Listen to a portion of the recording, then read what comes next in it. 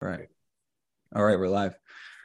All right, everyone. Welcome to Performance Psych Musings. My name's Peter Piasecki. And I'm David Farouk. And welcome to PPM or Performance Psych Musings. This channel or this podcast, if you will, is everything to do with performance psych. So we will be exploring some of the research that myself and Dave, what we're conducting and the topics we're interested in. And that could be anywhere from sport, from exercise, performance contexts, emerging topics that we're coming across in our own research. We're sort of just seeing where this goes and sharing some of the information that we're gathering in our own sort of journeys. And we would like to translate it to the general population. So it could be used for a lay person or for other researchers or graduate students or people interested in this field. Just to start off, I'll share a little bit about myself. So I'm currently a PhD student at Boston University. My research is focused on areas of group dynamics, predominantly leadership and cohesion, team building interventions, things like that. I'm also engaged in mindfulness and meditation research, which is one of my passions. And most recently, with my psychology background, I'm interested in like human flourishing and ultimately how an individual can live a healthy, well life. And what are some of the things individuals can do to get to a place of flourishing in their lives. So that's a little bit about me. I'll let Dave share a little bit about himself. Awesome. Thanks for that, Pete. So me and Piotr started PhD right about the same time. So we've kind of been sharing a lot of experiences kind of side by side. And my research is around flow states, as kind of popularized by Mihai Csikszentmihalyi. And I'm sort of taking an ecological dynamics perspective on flow states. So a lot about sort of performer environment adaptivity. I'm really interested in co-adaptation. So the way that people adapt to performance contexts, given the fact that there are other performers, obviously, who are doing the same, right? So I'm kind of using this term co-adaptation, I think, to kind of transcend competition and cooperation, because, you know, there's sort of those multiple things going on at the same time. I think I like that term to kind of capture that. Also really interested in sort of attention, anticipation, creativity, and a lot of the things that, you know, really kind of draw us to sport, both as participants and, as entertainment, as, you know, watching, you know, skilled athletes play. So, those are some of the things that are kind of pushing my interest forward.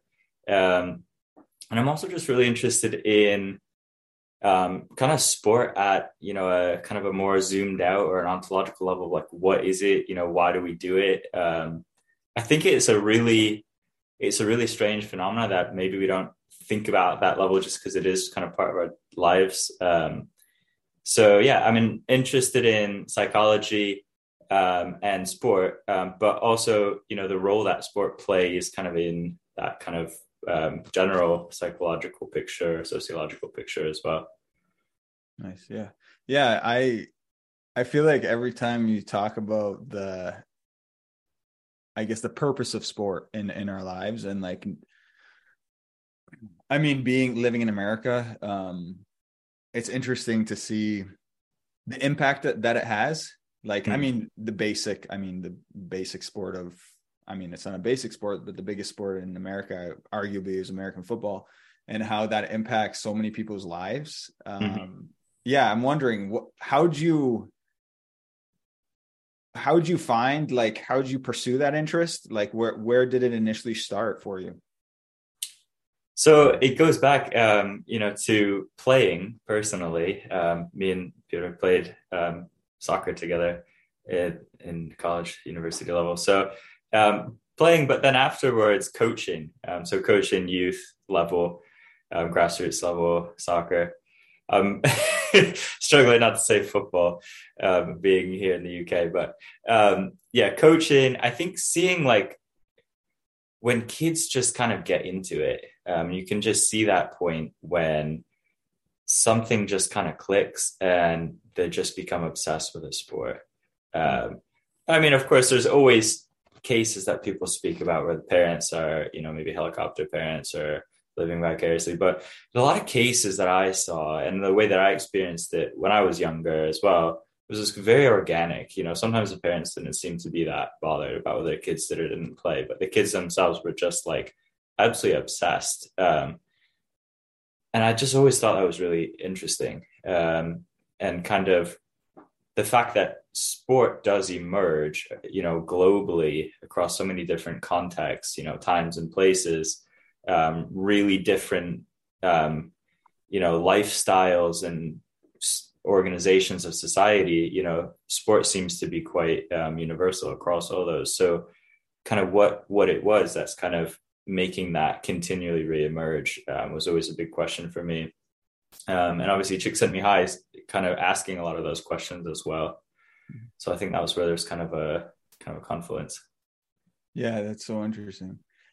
Just thinking about some of the work that I've done in sports psychology and like particularly like adolescence, and then you see like you were saying how like regardless of parents, sometimes kids just find this greater meaning in sport. But then I always think about like the car ride home with the parent that is like living vicariously through their kid. And I think that is more so, and I guess that's, I might be biased, but that's like a North American thing of parents pushing their kids and wanting to live through their kids to pursue professional sports. And whether that's this professionalization of youth sport in America being like, I'm not 100% sure if it's $1 billion business, but I know it's $1 million business, like youth sport. And you could speak to that more because you've done some coaching. Because only coaching I've done was at the university level for like 1 year. But yeah, I guess with your experience now coaching in the UK, like apart from the research that you do, like from the applied perspective, what are some of the differences you've noticed from like the American sort of framework and the UK framework?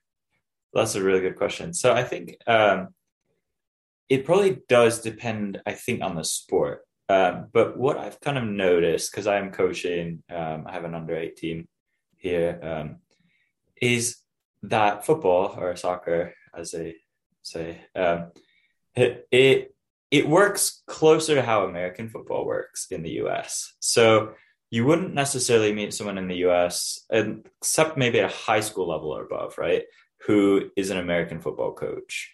Like if you go to, what do they call it, Pee Wee football? Is that what it's called? I believe the young so. kids, right? The young kids is going to be dads mostly. You might have like a couple people from the organization kind of facilitating, but it's kind of so much ingrained in the culture that there aren't, at the younger levels, I think, I mean, there's obviously coaches and teams and that, but I think it's actually not in the UK quite as serious at the younger ages from what I've seen. I think that was kind of interesting to me, having coached in the US some like absolutely mind-bogglingly talented like young teams, which there's now of course a lot of ethical concerns over that. I'd like to think that the teams I was involved in, there wasn't any kind of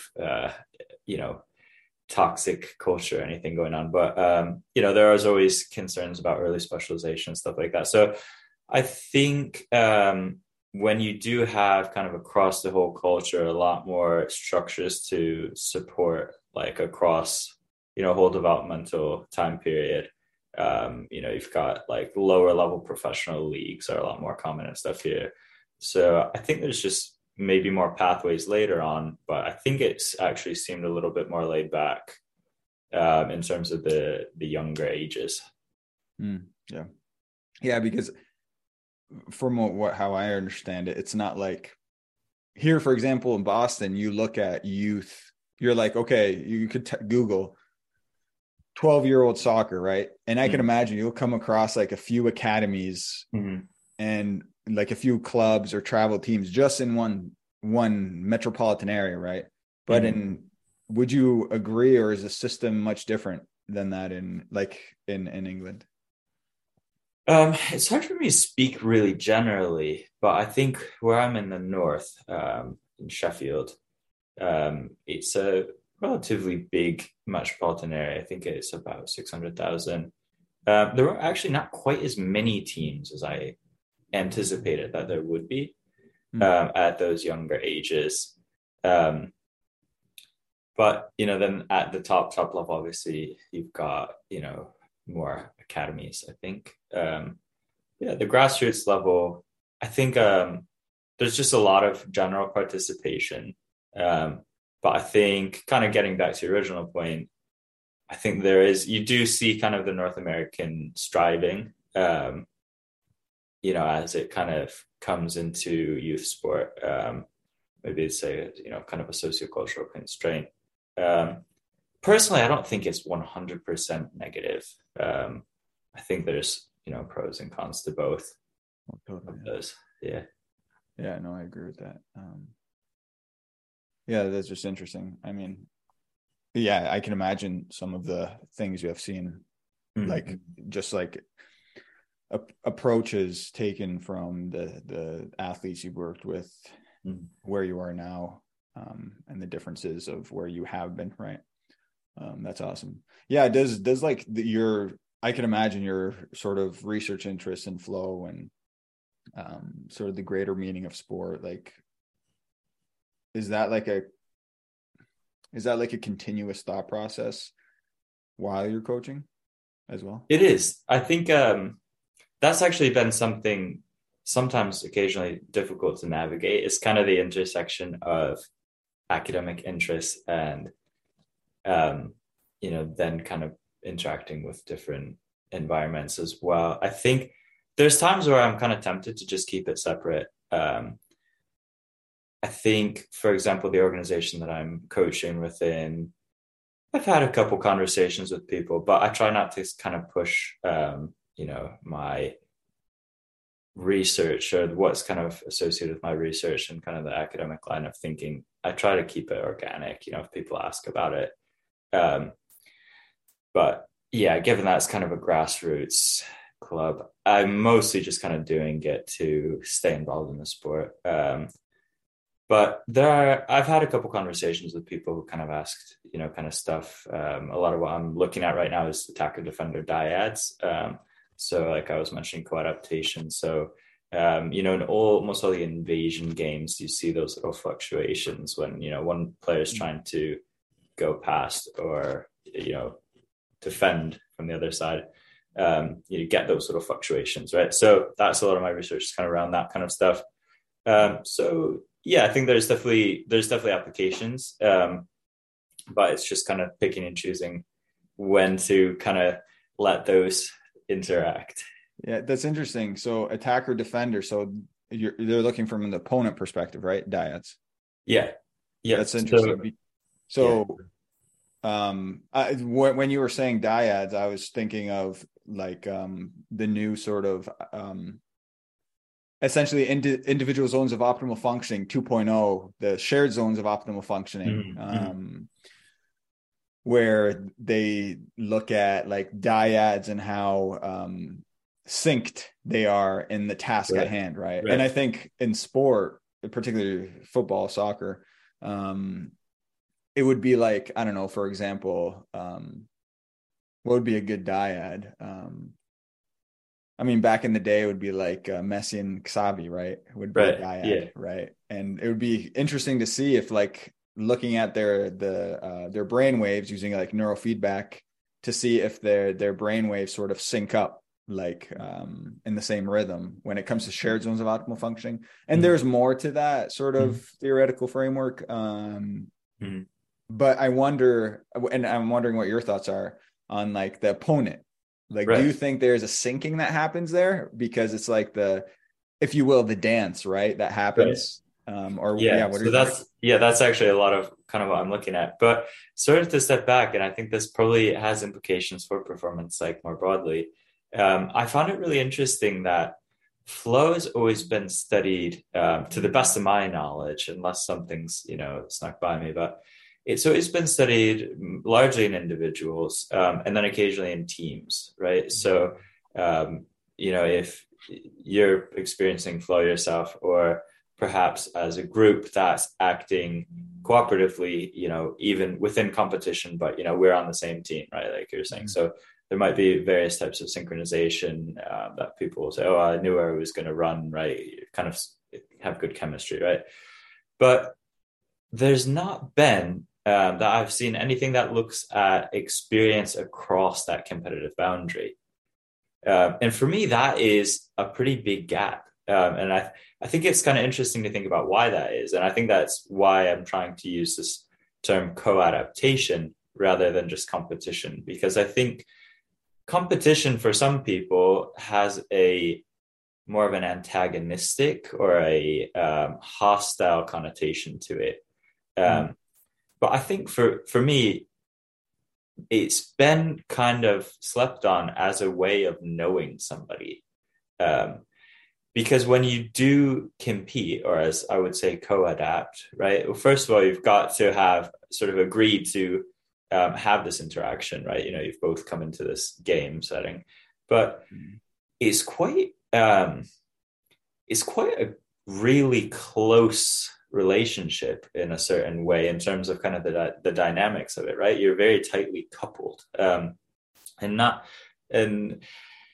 to get too technical, but there's different types of couplings. But the coupling that happens like in an attacker defender dyad, it does sort of self-organize towards a certain point, we call it a critical point, and that's where you kind of see those fluctuations start to happen, right?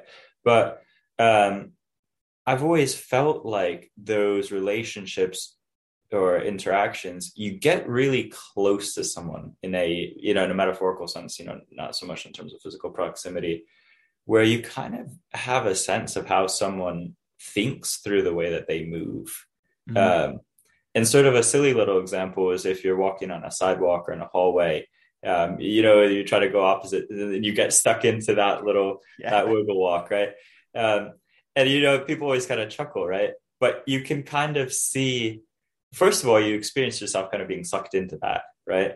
But you can kind of see how somebody thinks, right? Because they're actively deciding which way to go. You're actively deciding, and you become kind of coupled into that. So, all that to say, I think there is a lot to understand about, relating to others through competition as maybe construed as co-adaptation. Yeah, that's so interesting. And you will be actively observing and collecting data in the near future, or are you currently? Yeah, we've done a little pilot work. We've got some more pilot work, and then we'll be collecting, within the next couple of months. So we've got sort of an attacker defender activity set up, using some motion capture. That's awesome. Yeah. That's amazing. Daunting but exciting. What? It's a daunting. It's it's always a lot the first time through, but yeah. That pilot. It's like you're working out the kinks of the whole study. That's cool. That definitely can. Not only like the dynamics of flow, but the idea of competition, like it will speak to that. I can imagine the findings that come out of the study, which is awesome. Yeah. So tell me a little bit about how you got interested in team cohesion, many of the other things that you're researching as well. Yeah. So long story, but it's I'll sort of share like the most influential transitions that I've experienced throughout my life that sort of speak to my research. It wasn't as linear as some people experience sort of linear progression. I think it's, when it comes to research, sometimes it's difficult because it's you're just exploring. It's curiosity based off of maybe lived experiences. But so for me, I always say it's funny because I always say my education started in grad school. My undergrad education, I did not take seriously at all. I literally went to undergrad to play soccer. And the plan was to continue playing soccer. And I mean, I wouldn't be here if I did continue playing soccer. So, but I am grateful for the game, that's for sure, because it got me some great experiences. But it's the reason why I got interested in team cohesion was because of what I have experienced in the game of soccer, where I've been a part of many teams that were extremely cohesive, like had a high sort of perception of cohesion, each individual. And then I had teams that were horrible, just like, and I think a lot of those dynamics were influenced by the leadership. So maybe a lack of leadership, maybe the leadership style. So leadership style could be anything from, I mean, if you look at the leadership literature, like autocratic, right? Or just laissez-faire type of leadership, so I feel like I've experienced a lot of that, a lot of different types. And then when I found myself having the opportunity to pursue a master's, and this was in Canada, I've just jumped into cohesion and group dynamics literature. So, and when it comes to team sports, I think, I mean, one of the most important things a team can do to improve their outcomes, right, is to be a cohesive team, right? And I don't mean like they just have to be extremely social together off the pitch or off the court, right? But the most important thing, do they have task cohesion, right? Because I could imagine you would drive around to these professional clubs, walk into the locker room, and I'm like 100% sure you wouldn't see everyone being socially cohesive out of performance, right? And that's okay, right? But if there's that task cohesion, it's important, right? So how do we increase that? That task cohesion. So I dove into some of the team building intervention literature and sort of looked around what has been done, what hasn't, some ideas. And then I came across mindfulness, right? And very much so from a contemplative perspective. Like, I think it was like my personal journey, sort of. I was also asking some like questions of purpose, meaning in my life, and came across like meditative practices. And it was interesting to look at the mindfulness and meditation literature in sport, because the nature of mindfulness and meditation is non-striving, right? Those are one of the tenets. And it's interesting to see that being conducted in sport when it's like everything about sport is outcome, right? Outcome oriented. So I saw sort of some dissonance there for just like reading the literature. So I was like, how about we take mindfulness and meditation, and the purpose of it to teach a team is to increase cohesion and use it as a team building intervention, right? So that was my master's thesis. It was essentially a pilot study. I still haven't replicated it. I would like to at a bigger scale just to see and also work out the kinks. But as grad students out there know, it's a process trying to make a perfectly controlled study, especially when it's an intervention based, and especially when you're working with a student athlete team that they're essentially doing 2 full-time jobs, and you're trying to get data or collect surveys from them. Not everything's going to go as planned, as well as scheduling. So it was challenging, but it was good. It opened my eyes to first of all, like some of the potential of mindfulness meditation. And I mean, there's a lot of research out there like trying to provide us with, whether it's a protocol, like people monetizing some of the research that they're doing. And I get that. Some people taking various approaches to it, whether it's performance enhancement, whether it's dealing with injury, whether it's just general well-being, right? So yeah, as to answer your question, this is long-winded, but to answer your question, that's how I sort of develop my interest. And now with the research that I'm doing, most recently I dove into the leadership of group dynamics and was looking at the task and social leadership qualities and what what type of research has even been done in the sport realm, particularly with peer leadership. So there's tons and tons of research looking at leadership with coaches, right? With predominantly those people who make the biggest decisions, right? But there isn't a lot of leadership research looking at peers amongst peers or athletes, right? So I was interested in cohesion, right? Both at the social cohesion and task cohesion level, and then also collective efficacy. So looking at team confidence. So what impacts do peer leaders have on those two variables, cohesion and collective efficacy? And it was interesting to see some of the literature on particularly collective efficacy, and looking at task and social peer leaders, because you would think that task leaders would have a greater impact on collective efficacy. However, that wasn't the case. It was, I mean, it wasn't a significant p-value. It was getting there. It was almost there.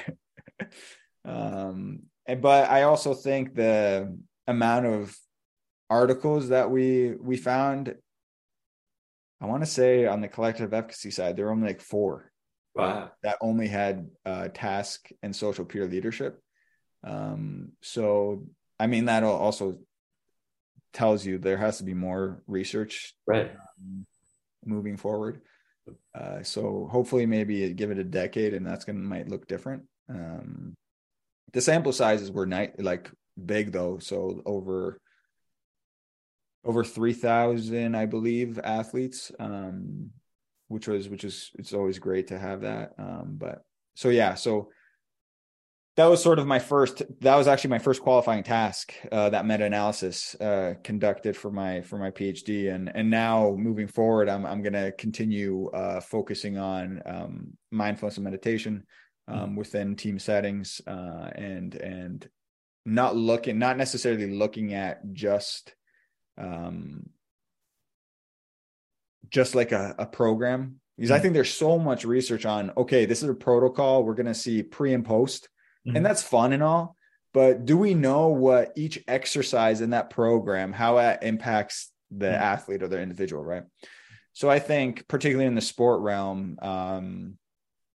I think what needs to be done is research looking at individual meditation exercises and examining the impacts, and then creating a sort of a protocol based off of the research that we found. So, and that could be like a research agenda for a whole career, right? Obviously, I don't foresee myself doing that, just focusing on that, maybe contributing a little bit. But so, yeah, that's a long-winded answer, but that's sort of where I'm at in my sort of research career, if you will. That's fascinating. I want to hone in on one thing for a minute, is the sort of college sport, right? It's obviously a subset of performance psych, but sort of that being personal to both of us. One thing that stuck out to me was when you said that in undergrad, you were essentially there to play sport, right? And I 100% resonated with that, right? That was my experience as well. Um, can you talk a little bit about what that type of context? So, the fact that we were there, and that being sort of our whole, that kind of wrapped up all of our activities, right? You've obviously got classes and all other stuff going on, right? But that as a whole, this context of being within university, um, that's sort of what you're doing with your life at that point, right? Um, you know, can you talk a little bit about how college sports might be sort of a unique context in the sense that even compared to professional athletes, right? So much of your context is shared. And when you do have that context being so meaningfully situated within the grand scheme of a lot of those student athletes' lives, what kind of impact does that have for both, task cohesion and, some of those more social aspects? So I'm guessing there's probably some negatives and positives for that, right? Yeah, I can imagine. I don't know if they like examining that, particularly that question. That would be a great qualitative research study. But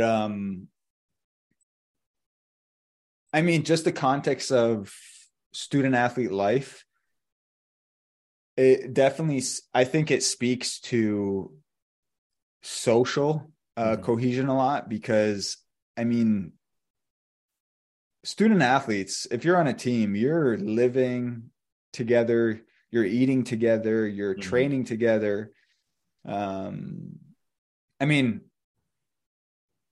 and let's be real, you're partying together, like you're doing all, like that's part of the student athlete experience. Like Right.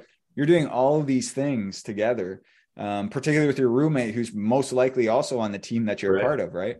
And traveling and whatnot. You're coming to campus early, and you're experiencing all of this together.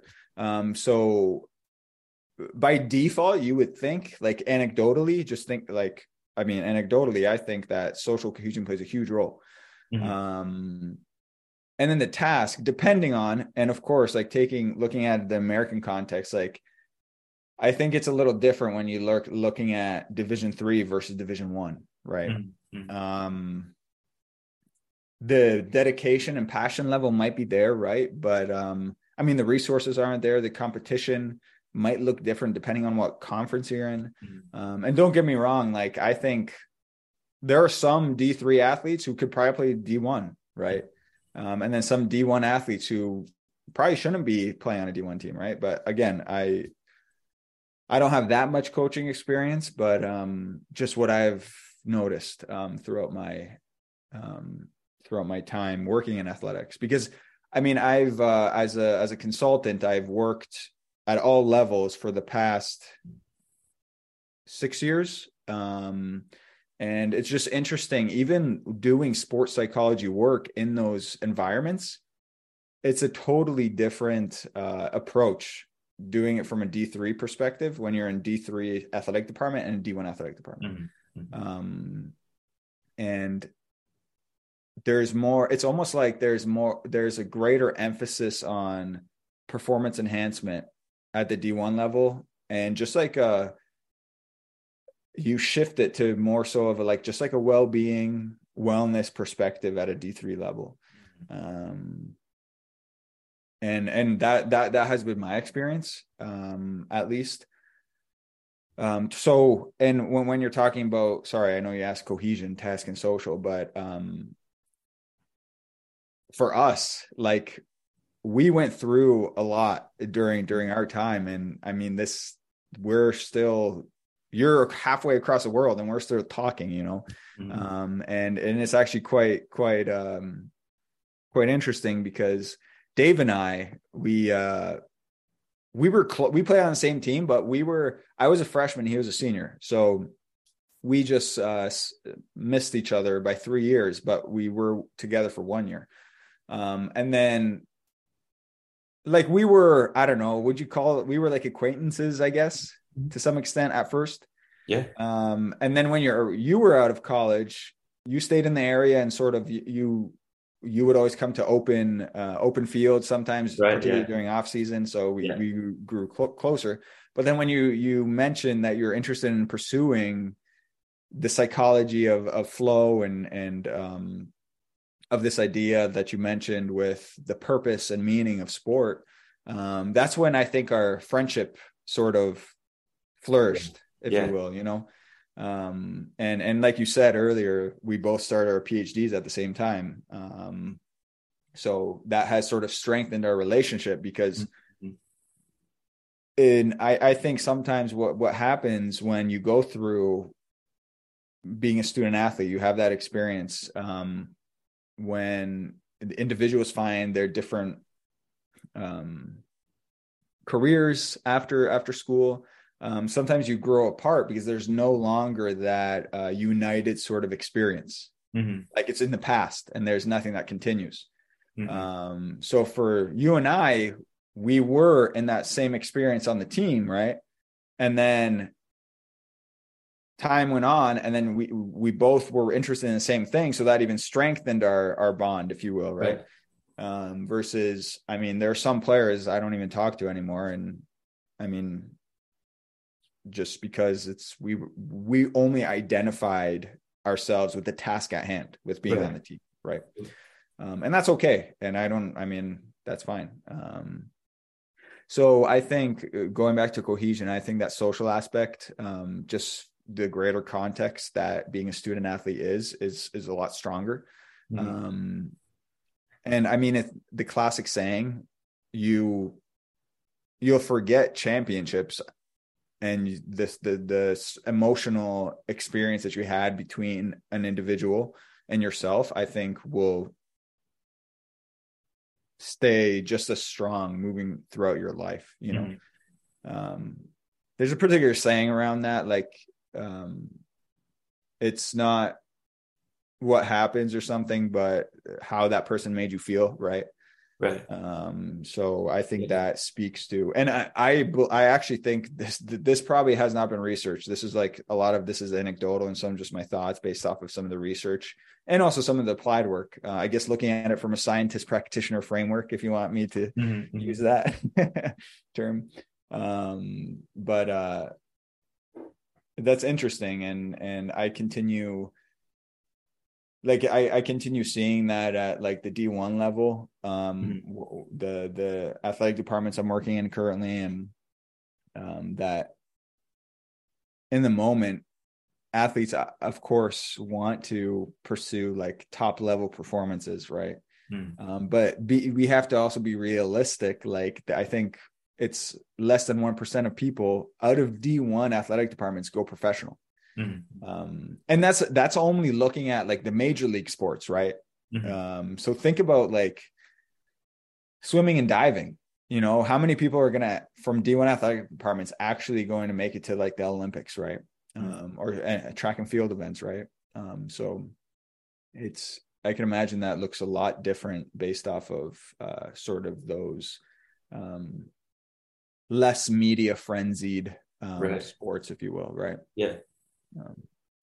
So that was a long-winded answer, but those were some of my thoughts. The one thing that was coming to me from that, which college athletes will know, is just there's sort of an interesting thing that happens when you've played with someone in that type of an intense competitive environment, that them in a way that it's difficult to get to know other people, short of maybe someone who you've known throughout childhood, right? But it's almost that type of a depth to it that's hard to replicate later on, sort of with people that you meet, because it is something that was so meaningful to us. So you see people kind of at just like unbelievable highs and lows. Like, I think we could remember probably, say 2011, all kind of jumping, chanting together, just sort of that euphoric. But, also the times when you see people, I don't think there's many people in the locker room who I haven't seen cry, just because it's so meaningful to people. And because you do share so much of that context, all of the events that kind of unfold, I think the meaning is also shared. so closely. And I think that's always been interesting. Like, when you said some points, there's just kind of task cohesion. But it's always, in some ways, is actually a little bit like family, that you're close with the people in a certain way. You know them in a certain way, even before you feel a certain way about them. Yeah. I always thought that was a really interesting aspect of kind of being in a group like that. And I think that is why like a lot of those relationships are so enduring. Yeah, no, totally. I think you hit the nail on the head with that one. Where there's this euphoric, almost hive mind of like you're chanting all this stuff, this group flow, and then there's the down of, I mean, just thinking about like particularly your senior year, when it's like the senior class and it's that last game, and it's just like it's total defeat. It doesn't matter what happens in the game. It's like defeat because this was the last experience, Right. And that, I think that it's almost like that following that last game you have played in college, like it's pain, it's like all the emotions built up over the course of the regardless if you won, you lost, conference champs, national champ, whatever, you're feeling pain that this experience is over. That's why it's such a unique experience to have the opportunity to be a college athlete in America, just a system, of course. And I'm not saying it's perfect. Of course it's not. Especially thinking about like NIL coming into and how that's going to impact the sort of the trajectory and experiences of athletes. But it is a very unique and I mean, at least in my experience, it was a great experience, regardless of like the hurt that I experienced throughout. And we had a opportunity to win a conference championship, which was pretty fun.